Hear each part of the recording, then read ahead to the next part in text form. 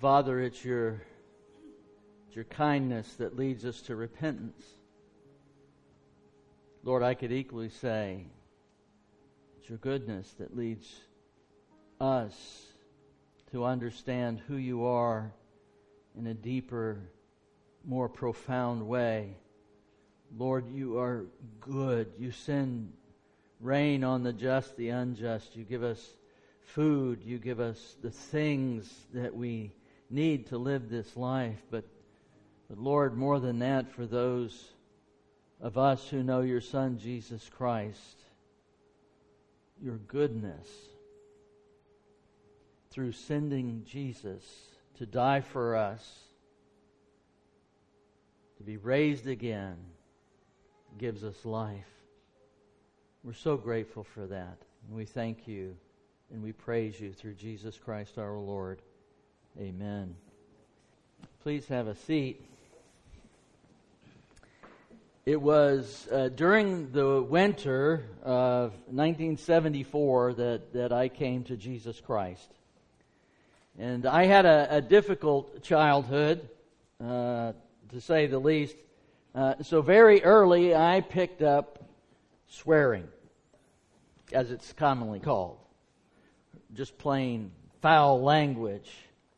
2 years in the Army field artillery had sharpened my speech into a constant polluted stream. Literally every sentence. When I came to Christ, however, and I would hear the speakers speak, I heard that thou shalt not take the Lord's name in vain. Man, did I know I was in trouble. I mean, foul language for me, it was reflexive. I didn't think about it at all. It just came out. And as a new believer, though, I knew that I had to stop it. I mean, actually, at that time, I was saying words that were considered foul that I didn't even know were considered foul. You got to get into church to get all of them right. Know which ones are really bad and so forth. But you know what? One thing was clear. Any phrase with God in it, other than in praise, had to go. And out it went. I was intentional. I was diligent. I was hard-working. I don't know how long it was. I've mentioned this before. But it was a month, maybe two, and I went to a young adult Bible study. And at prayer time, I wanted to offer praise. And so I did. Praise God. See, that was special for me, right? Because now I was using God's name in the right way. I swore only 6 times today. I mean, you could have heard a pin drop. Seriously. They were agog. They were aghast. Today it might be considered TMI. Too much information. But as a young believer, even then I understood that sanctification didn't come the next day simply because the Holy Spirit was a part of your life. It took time. In fact, as the Apostle Paul, until I'm present with Christ. I mean, this is a lifetime operation. And I thought that because I had almost ascended, for me, what was a challenge the size of Mount Everest, that people would want to rejoice. They would want to journey with me in praise to God for what He had done in my life. Needless to say, that particular praise didn't go over so well. And some of the folks, they actually avoided me. Some from then on out. They're like, oh my, we don't know what to do with you. Sadly, I never really shared that openly again.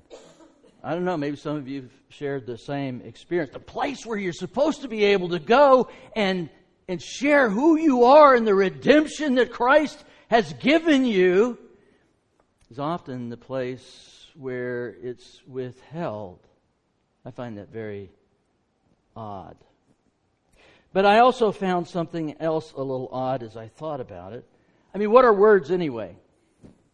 Words are just the sound that we make sense of going, through the air from the air from our lungs going over our vocal cords and through our mouth and the way we move that and so forth. And I started having a little bit of a logical problem. That is this. Surely God does not care about sound at the same level that He cares about murder. I mean, flawed, yes. Flawed, yes. Ten Commandment worthy? Perhaps, but it was a little unclear to me. I mean, by that time, see, I had learned some Russian when I'd gone to the Defense Language Institute in California, and they have one phrase, and if you know Russian, you'll know, you may be aware of this, but it sounds exactly like a cussing in English. In fact, in Arabic, there are a lot of missionaries over there who will not say the word winter.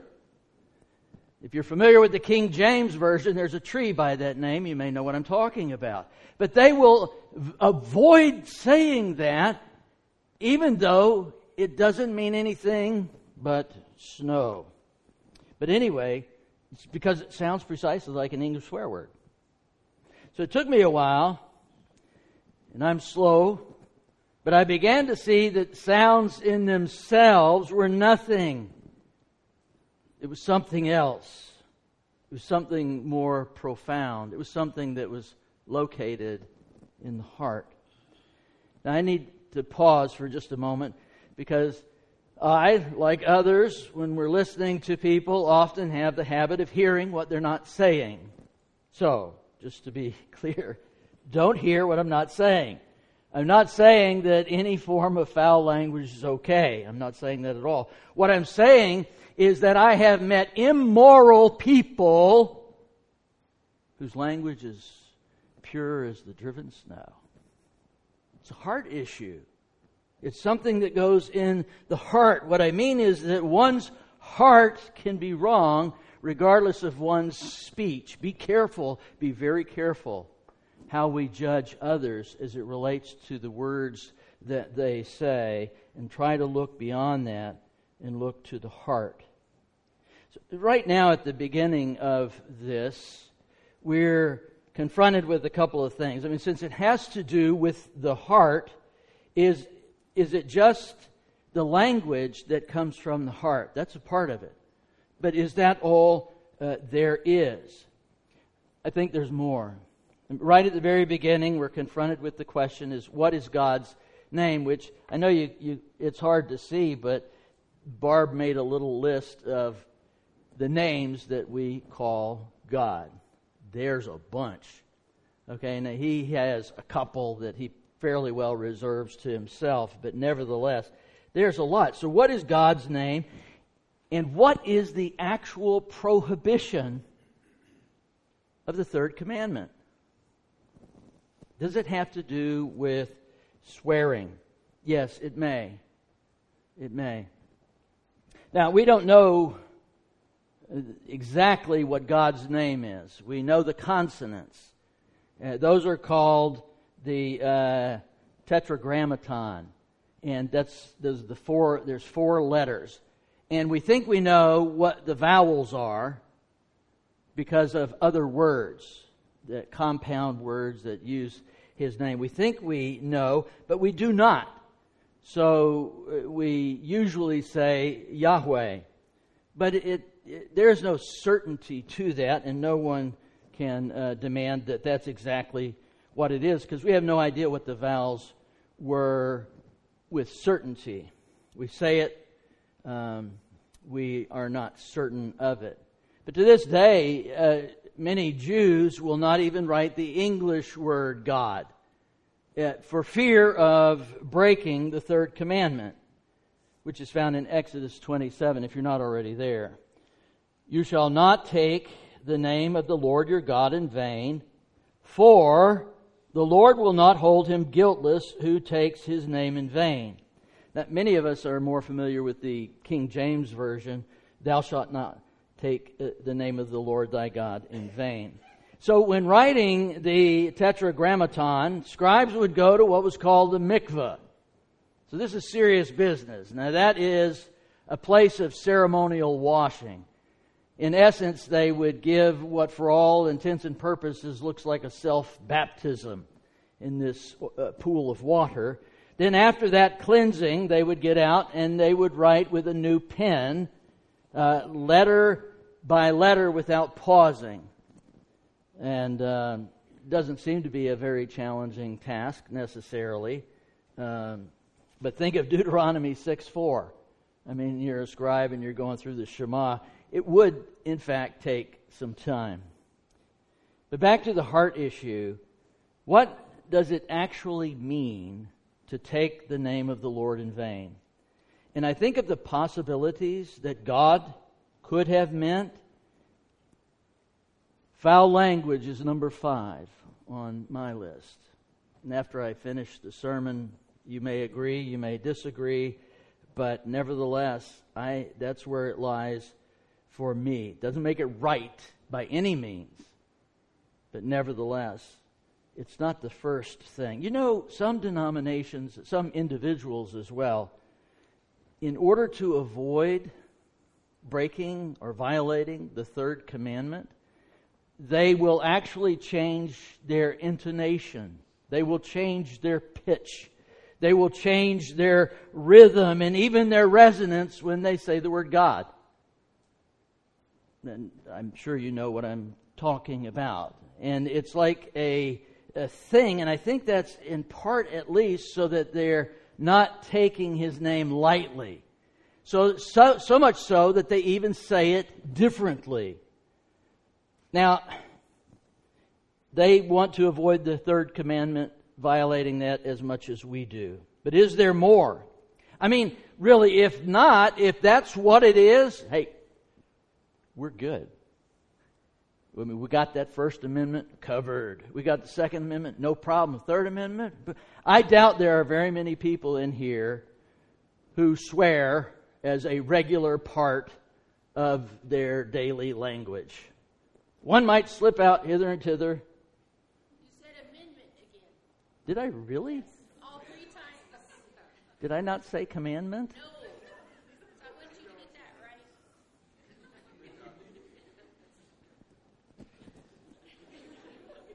You know, I did spend 20 years talking about the first 10 amendments, so... And especially that last time, I formulated the word commandment, but that's not what came out. Is that bizarre? That's why, you know, whatever you say in public, the Apostle Paul says, at some point, you're going to offend somebody. Just so it's like, deal with it. I mean, not you deal with it, me. All right, let me get out of this and move over to somewhere else. But if swearing is not primarily in view, then what is? So if you don't have to turn there, but Deuteronomy 6:13 reads, "Fear the Lord your God, serve Him only, and take your oaths in His name." Now, the truth of one's words was commonly attested to in ancient Israel, in fact, all over the ancient Near East, by calling upon one's deity. Essentially, it's by God, that kind of thing. And in Israel, it was specifically, they would swear their oaths by His name. It's much the same way that we would say, as God is my witness. Now, when that happened, you have to understand that you're dealing with a people. Now, some in here may believe in curses, some may not. But at that time, they all did. So there is no one who would literally put a curse on themselves unless they were intent on fulfilling the oath, because there was a penalty to that. So the oaths were designed to use the name of God to convince others of their sincerity and goodwill. And so an Israelite could guarantee the truth by invoking God's name. Now, we have similar oaths, right? If you've ever been to court, or if you've ever had to testify, there's a phrase that we commonly hear and understand. That's you put your hand on the Bible and you swear to tell the truth, the whole truth, and nothing but the truth. Now, when you put your hand on the Bible, and I'll talk about this in a few minutes as well. When you put your hand on the Bible, you are not swearing by a book. Some people, it's like, that I mentioned this last week, I think. I showed you the moon and all you saw was my finger tip. This is not it. You're swearing by the author of the book. It is a visual saying that you are swearing to God to tell the truth, the whole truth, and nothing but the truth. In the case of taking an oath to the Constitution, it always ends with the phrase, "So help me God." There's only been 2 presidents in our entire history who have not used those phrases. So help me God, in my household was more akin to a swear phrase than anything else. So help me God, I'm going to bust you into next week, or something like that. But anyway, George Washington introduced that phrase to the oath. And it's an abbreviated form of an oath that at that time everybody knew what it was. So all you had to do was say, "So help me God." And everybody knew precisely what the reference was. We don't live in that world any longer. The Bible and church history are simply not taught outside of church or seminary or something like that. It's an abbreviated form of this. So may God help me at the judgment day if I speak true. But if I speak false, then may He withdraw His help from me. So that being the case, I see the first major prohibition of the third commandment. We have to celebrate small victories here. Because I was just talking about an oath to the Constitution, so I was really going to mess up. That's what I wouldn't have done it. But I had it on my mind, so it's all good. But that being the case, I see the first significant prohibition as the misuse of God's name in order to support a lie. In Arabic, there's a phrase that is very well known. You spoke, I believed. You swore, I doubted. So what we see here in Leviticus 19, 11, and 12, it reads this: "You shall not steal, you shall not deal falsely, you shall not lie to one another, you shall not swear by my name falsely, and so profane the name of your God. I am the Lord." Now, it does seem that Jesus changed all this in Matthew, right? Matthew 5:34, and also in James 5:12. It essentially says, don't swear at all. Let your yea or let your yes be yes, and your no be no. So because of these verses, the government itself and other institutions allow Christians who hold this very dearly to affirm. So if you listen to the oath, it's I swear or affirm. And so you can affirm, and even in the court of law, I do solemnly affirm that the evidence I shall give shall be the truth, the whole truth, and nothing but the truth. The same is also true for officers and enlisted who take the oath in the military, either to the Constitution or whatever oath it is that they might have. You can affirm this, and that's precisely because of those 2 verses. Using God's name to convince others you are truthful when you are lying, that's what leads to the next step in this progression. And this is what I think the second thing is. Because once you get someone to believe and have confidence in you that you're speaking the truth because you've invoked the name of God, that's when you can manipulate other people. I mean, people can take the name of God in vain when they misrepresent God by speaking, by claiming to speak on God's behalf, when in fact they do not. In Jeremiah's days, God was angry with the false prophets. In Jeremiah 6, it reads, "From the least to the greatest, all are greedy for gain. Prophets and priests alike, all practice deceit. They dress the wound of my people as though it were not serious. Peace, peace, they say, when there is no peace." Further in Jeremiah, he says more about this when he says, "Then the Lord said to me, the prophets are prophesying lies in my name. I have not sent them or appointed them or spoken to them. They are prophesying to you false visions, divinations, idolatries, and the delusions of their minds. Therefore, this is what the Lord says about the prophets who are prophesying in my name. I did not send them, yet they are saying, no sword or famine will touch this land. Those same prophets shall perish by the sword and by famine." So these false prophets, and God does not take kindly to this at all. When they speak with God's authority, when in fact they are lying, when they proclaim what God has said, when He in fact has not, misrepresents God, but because they're speaking and they have the trust of the people, then now the people are manipulated to believe something that is not true. I mean, it can be really hurtful as well. So when my best friend Myron lay dying, someone came in and literally prophesied over me, saying that Myron would die if I did not leave the room. I must allow their pastor to come in, and that even if he died in that transition time, the Lord would give him the power to raise him from the dead.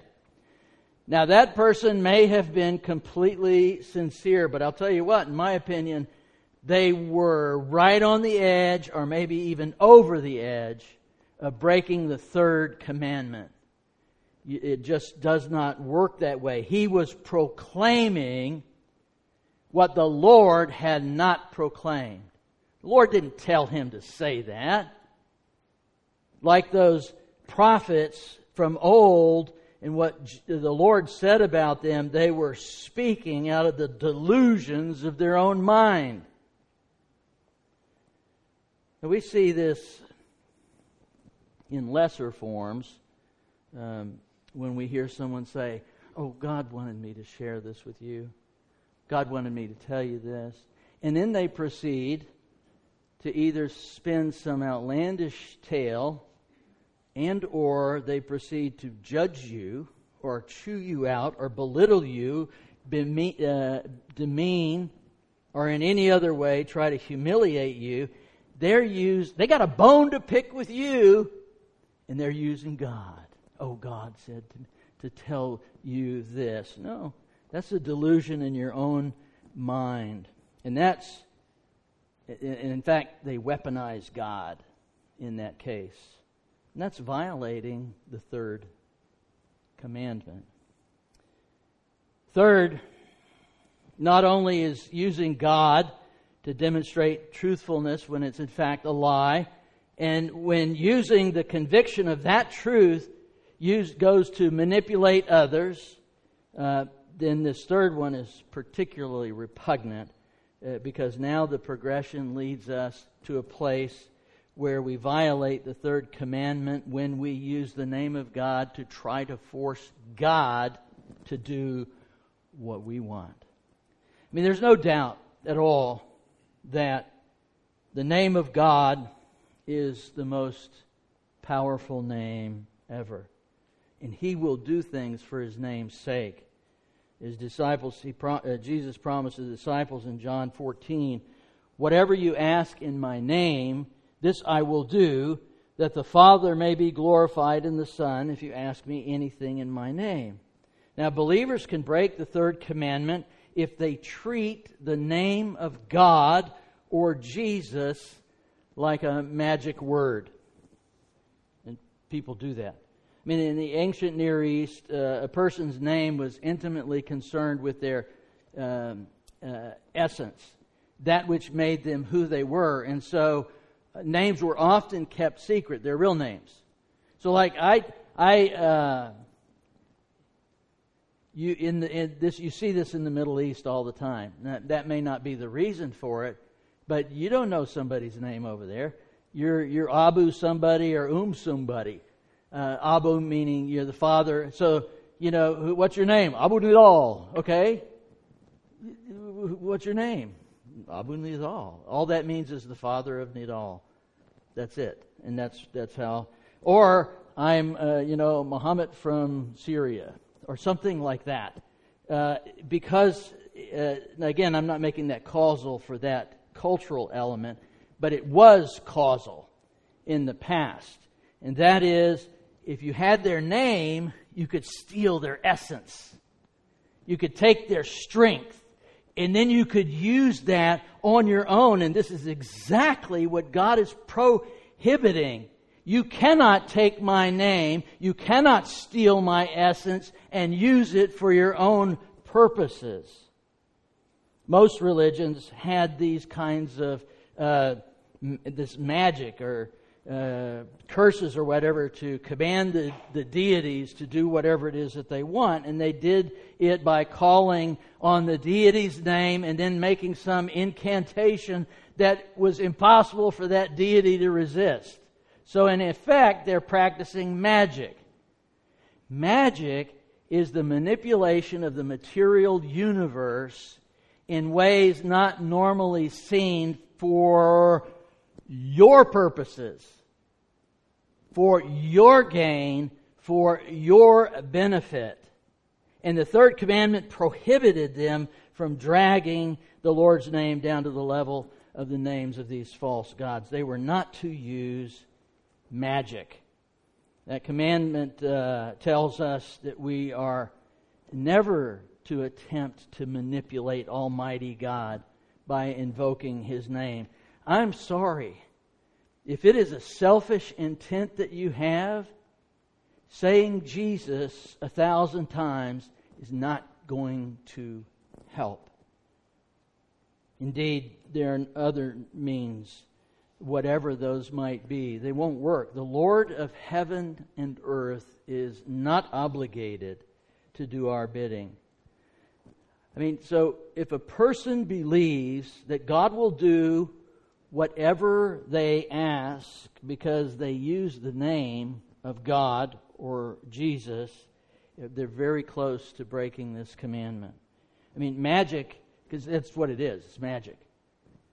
Magic is not a part of our everyday life here in America, but it still is very real for many people here and in other countries as well. And magic is that, as I mentioned before, the manipulation of the material universe. In fact, some stage magicians, and we all know this word, abracadabra. I mean, who does not know abracadabra? That's really a cool word, or actually it's a phrase. But anyway, now, while it's not linguistically certain, it is definitely tantalizing when you look at Hebrew or Aramaic. When if you know the word Hebrew word for word, if you knew any Hebrew, that'd be one of them. It's dabar, abracadabra. It means it came to pass as it was spoken. And it's a very fascinating thing. But the notion here is that using the right word or series of words will cause God to do what you want Him to. And some of that's a little bit our fault. I mean, certainly we don't use the word magic lightly in the church.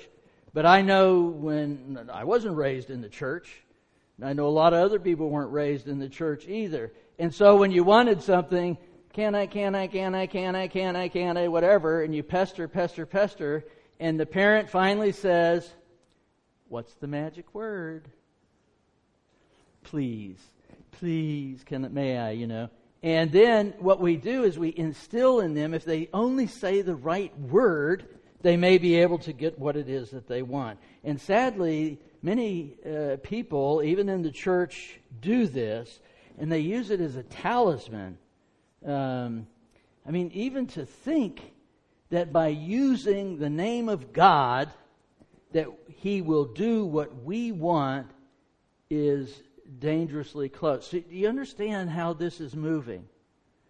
I'm telling you that this third commandment does not thereby make us free simply because we don't use a few bad words. We need to really evaluate our own hearts and see how close we come to this as we move through our daily life. And we know it's not a talisman here. Just let me throw a little word of God at you on this. In Acts 19, I should say, we read this fascinating story. In the name of Jesus, whom Paul preaches, I command you to come out.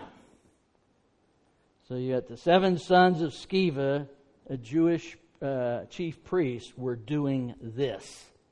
One day the evil spirit answered them, Jesus I know, and I know about Paul, but who are you? Then the man who had the evil spirit jumped on them and overpowered them all and gave them such a beating that they ran out of the house naked and bleeding. And yet, this was done in the name of Jesus. Let me say something. A name means nothing unless it is connected to the person. It's not a talisman. The name of Jesus is far more important than something like that. So, no lying under oath, no claiming to speak for God when we don't, and no attempting to use the name of God as a means to an end. Our prayers must always be, Our Father in heaven, hallowed be your name. Now, last week I said that when someone's words touch your heart, it comes from a place of pain. Now, this song that Scott's going to play in just a second has been around for a while, but it's actually new to me. It's called Thy Will by Hillary Scott. And as you listen, you need to understand that while she was writing the words to this song, she was experiencing a very difficult pregnancy. And so over the weeks as she would go in and to the doctors, waiting, not knowing, she wrote the words to this song. And she finished the song, sadly, because that pregnancy ultimately ended in a miscarriage. There were simply too many problems. When she would pray, instead of trying to make a lie into the truth, instead of trying to manipulate others, instead of trying to manipulate God, she would run out of words so that only 4 remained. Thy will be done, Thy will be done, Thy will be done, Thy will be done. If you want to know how to honor the Lord's name, you just heard it. That's how we take Him seriously. That's how we give Him the kavod, the weightiness, the gravity, and might that's due His name. And one last thing before I finish. There's a 4th way to take the Lord's name in vain. And I can't imagine no worse way than this. So in essence, this is the first of the meanings here. And that is not to believe. The first step in honoring the name of God is to believe in God. Believe on Him who sent Jesus Christ to live, to die, to raise from the dead, so that in believing we might have life, we might have life eternal. Father, our gratitude extends far beyond any words that we can say. In fact, we run out of words, and you fill them in with your Spirit. You speak for us when there is no one to speak, to include ourselves. We thank you and we praise you. We pray for a deeper understanding that we might be able to live lives worthy of your calling through Christ our Lord. Amen.